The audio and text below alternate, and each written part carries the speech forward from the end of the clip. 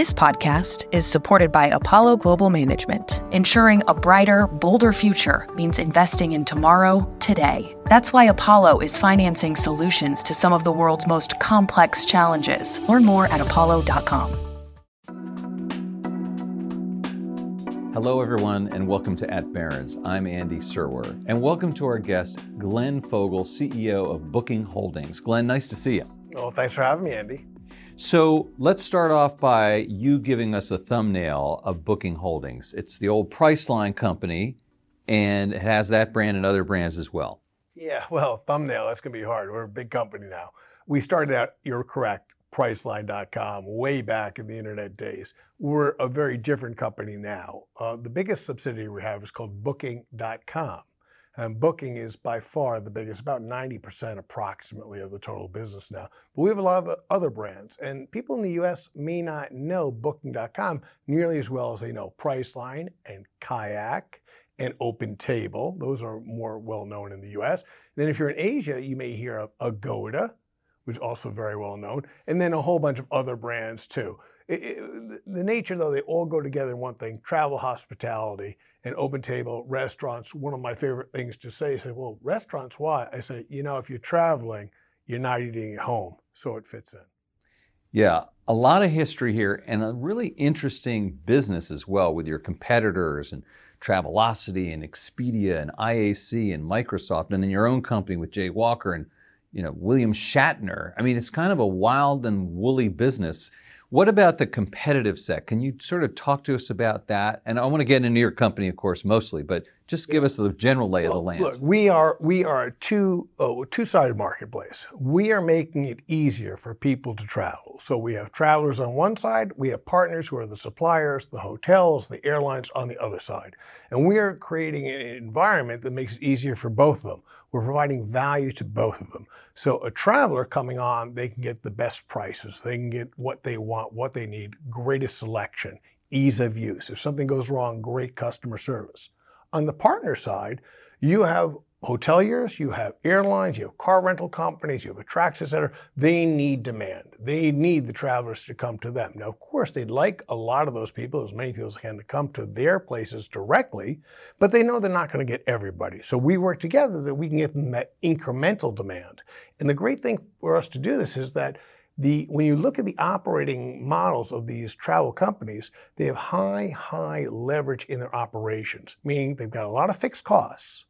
So when you get that last bit of a customer, a lot of that revenue is going to go to the bottom line. Example, an airline, okay? Airline, those last few seats, well, they've paid for all the fixed costs, the lease for the plane, the pilots, the fuel, all that stuff, that was a fixed cost. Now you get a couple more customers come on board, that revenue from those customers, that's going to go straight to the bottom line. So the airlines, they want to fill up that plane. We can help provide that incremental demand. They'll help them. Same thing for a hotel, same thing for a restaurant. Empty restaurant table at night goes empty, zero revenue. Fill that table, and a lot of that revenue is going to go to the bottom line. All right, but just to follow up a little bit, Glenn, why are there so many brands out there, and will there be more consolidation? I mean, it's different from other internet-based businesses that way. Well, we really try and have each of our companies is really oriented to doing something differently. So Booking.com, the largest one by far, it's global, and it was primarily hotels only where we started it at. It wasn't doing anything else. Now we're doing other things too. Now we have a very fast-growing air travel business in that company. We never had that before. If you looked at Priceline, though, Priceline was U.S. only, really U.S. only, but it was doing all the different things: hotels, airlines, car rental, and all that. And Agoda is very focused on Asia. So we really have a differentiating theory of which one should do what where, and that's really helped us a great deal. That's why we are by far the largest travel company in the world. Now, I want to talk about Booking.com a little bit, and you mentioned the European presence and the fact that it's much more hotel rooms than rent-a-cars or airline tickets. So what is the origin of that business, and why is it so prominent in Europe? Well, it started in Europe. Started in the Netherlands. Some entrepreneurs in the 90s came up with it. And they built it up. They had a model that was very different than the way a lot of other people were doing the hotel booking business. They were willing to not take money up front. They were providing the technology that somebody could get a reservation, but they didn't take the money. Basically, you paid the hotel when you showed up. You paid the hotel, and then Booking.com then had to get a commission from the hotel after the stay. Very different than the way everybody else in the business was doing it for the most part. And that helped them build very rapidly because the suppliers loved it in the sense that, okay, wait a minute, I don't have to wait for Booking.com to pay me. I'll get the money when the person actually stays. That's great. So they were able to build up that supply very, very fast. And that helped build it. And the reason they started there is because they were born and bred in Europe. But one of the things is they started in the Netherlands where they come up from. And the Netherlands is a very small country. Not a lot of people. And if you want to develop a big business, you got to go outside the borders. And so then they went throughout Europe, and then they started going global. And that's a little different. People in the U.S., a lot of people in the U.S., because we have such a big market in the U.S., people don't always necessarily think about expanding beyond our borders. And that actually is detrimental to the development of U.S. companies because people don't naturally begin to think internationally, whereas when you start a company in the Netherlands, you are instantly thinking international from day one. Right. I want to ask you about the business now, Glenn, in terms of the economy. And obviously, it's been an extremely unusual period over the past 3 years or so because of the pandemic. So you had travel basically stopped, then it picked up, then we had revenge travel. Yep. Where are we right now? What does 2024 look like? Well, look, we just did our earnings announcements the last quarter. The summer period was just fantastic, hitting record numbers, really pleased with that, and far above some of the numbers we had in 2019. So that's a real positive sign that we're past the pandemic globally. But there's still areas where things have not totally caught back. So Asia, for example, still behind 2019 in some of the metrics. In some countries in Asia, still further behind, particularly in international travel. So China, for example, the outbound business there is still nowhere near where it was in 2019. So that's a tailwind for people like us who are in the travel industry. So we see that as a positive going forward. At the same time, we read more and more about how much people want to experience things as opposed to buying things. And we see that shift continuing to happen. I think it's going to continue further on. Look, I always don't look just a year ahead. We always think long term. And the fact is, travel is an industry that has just incredible long-term growth, not potential, but absolute will happen. 100 years, people have wanted to travel more and more. As you get wealthier, you want to travel more. If you enter the middle class, one of the first things you want to do is travel somewhere else.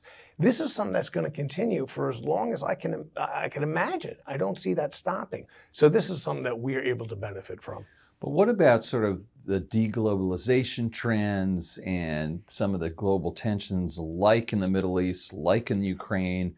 Aren't you concerned about those things? Look, it's terrible when there's any type of conflict. Absolutely horrible.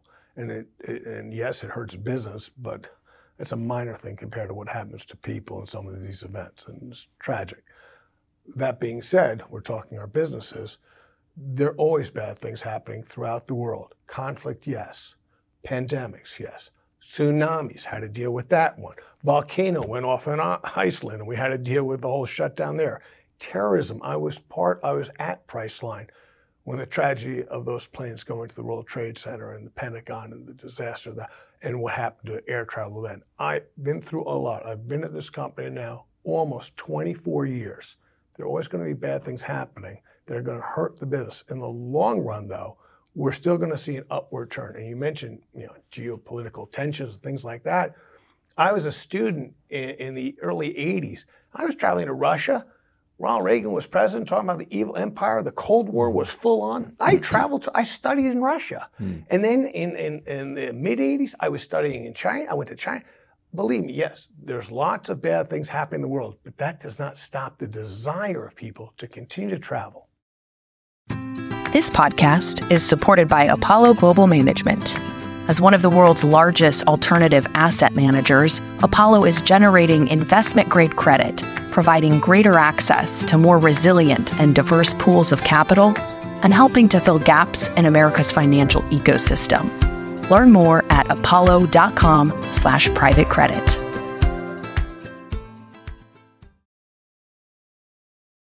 I want to ask about the mechanics of the site in two facets. One, the algorithms.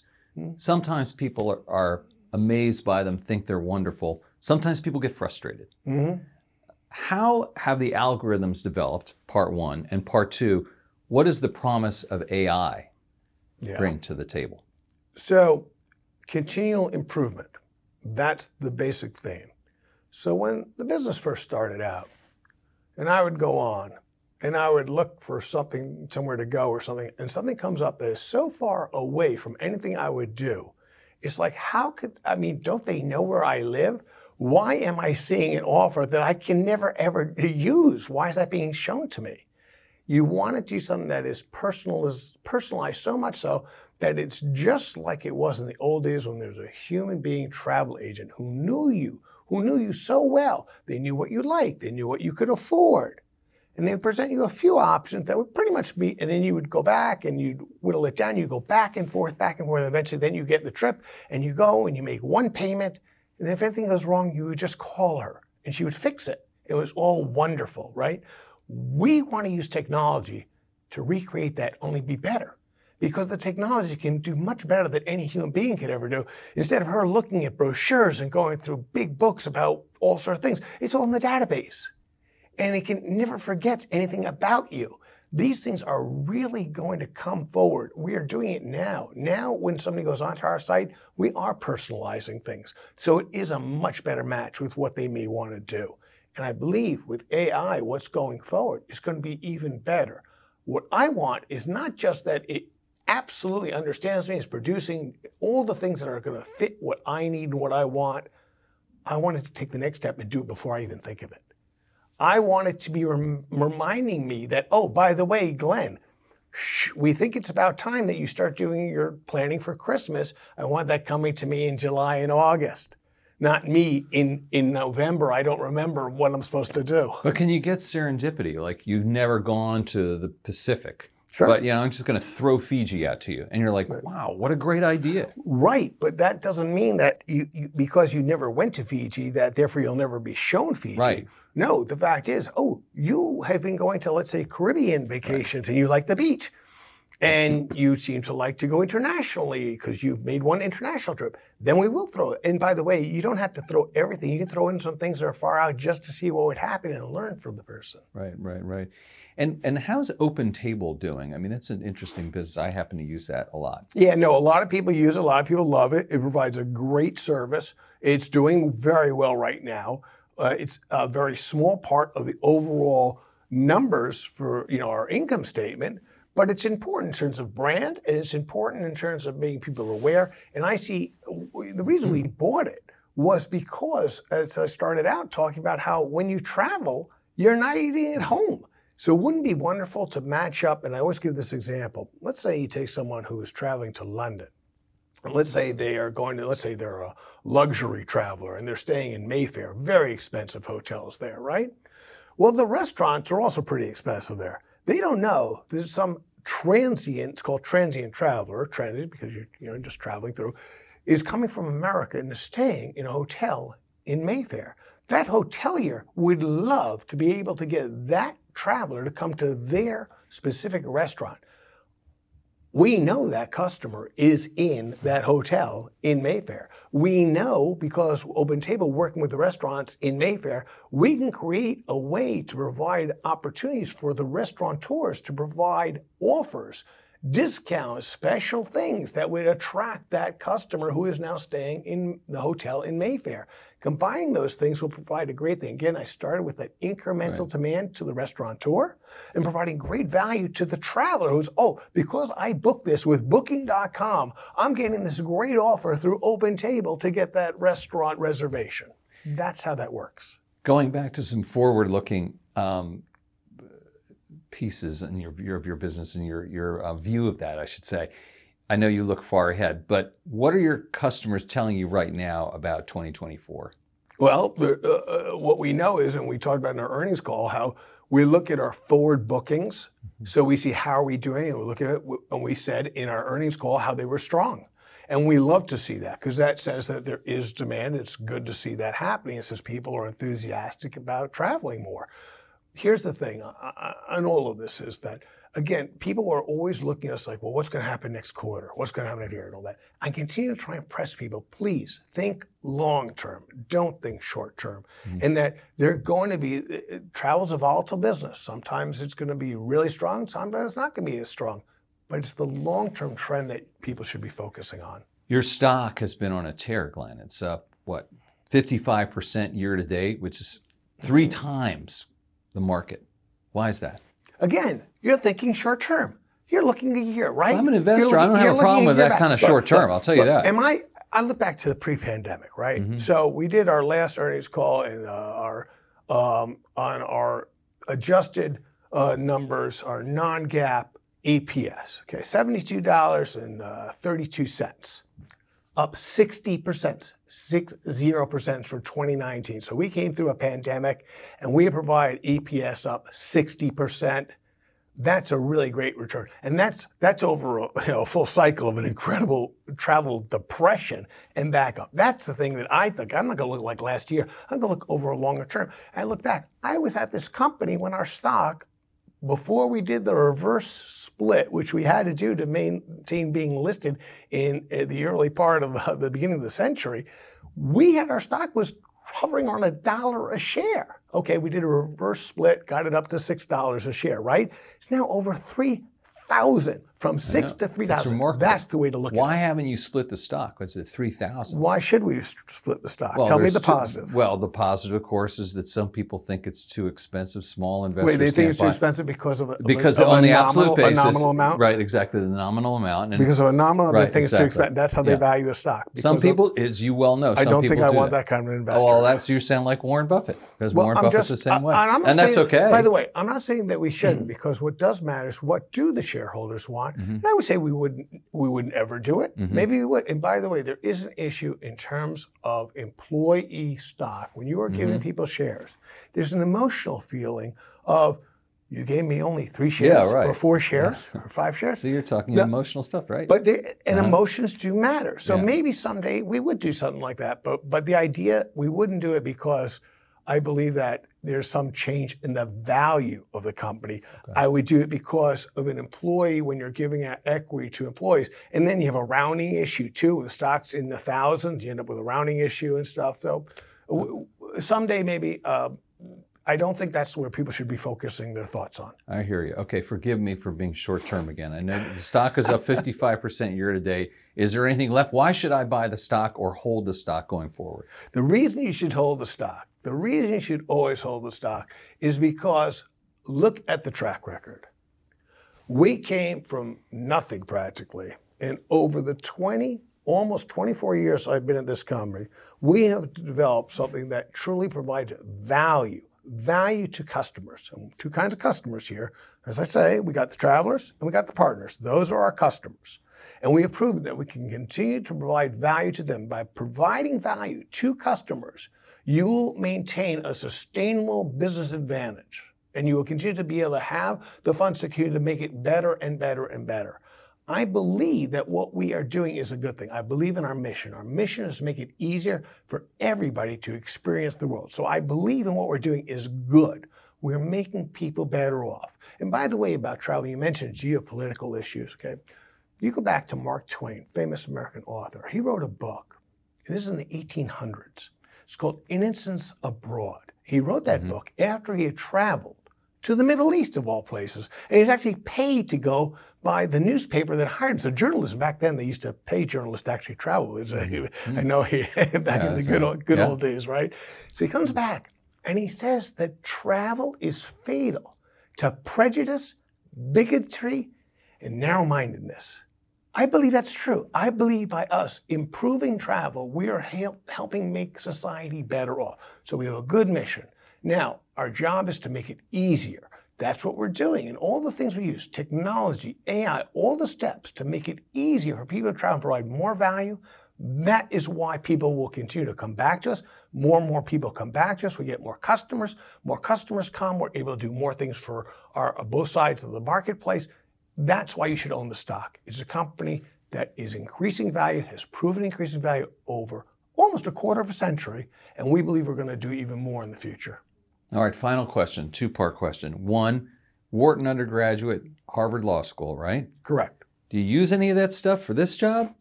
Okay, number one. All right. And then part two, you've been at the company, you said so yourself, for almost 24 years.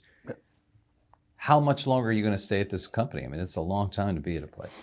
Yeah. So in terms of the first question, everything you do in life helps you learn. And whether you were in school, Wharton undergrad, and by the way, after I graduated, then I was an IT person, an IT professional before I went to law school. I went to law school, came out, was an investment banker, ended up being a head trader for a guy named Barton Biggs at Morgan Stanley for a while, did that. Then I came over to Priceline. I've done a lot of different things. Also as a lifeguard. I've been a shore cook. I've been a 14 years old as a messenger. I've done so many different things, but every single thing we do helps us learn and do other things better. And sometimes you fail, but you learn from failure too. I've been fired. I was fired from a job. I know a little bit about that and what that means. I know a little bit about the right way to fire somebody if you have to, and the way not to do it. So every single thing we do is going to help us do better in the future. That's to your first question. Your second question, how much longer am I going to do it? Again, I don't plan out long term in terms of things like that. I certainly am not going to discuss them. But I will say this, I love what I'm doing, really enjoying the recovery from what was a true tragedy, that pandemic. Glenn Fogel, CEO of BookingHoldings.com. Thank you so much for joining us. Thank you, Andy. This is At Barron's. I'm Andy Serwer. We'll catch you next time. The production team for At Barron's is Ellie Ismailadou, Rebecca Bisdale, Kinga Royjak, Joe Lusby, and Laura Salaberry. The executive producers are Kristen Bellstrom and Melissa Haggerty. We'll be back with a new episode next week. This podcast is supported by Apollo Global Management. By providing companies with access to flexible financing solutions and partnering with management teams, Apollo is there every step of the way to drive positive outcomes for businesses and power economic growth. Learn more at apollo.com.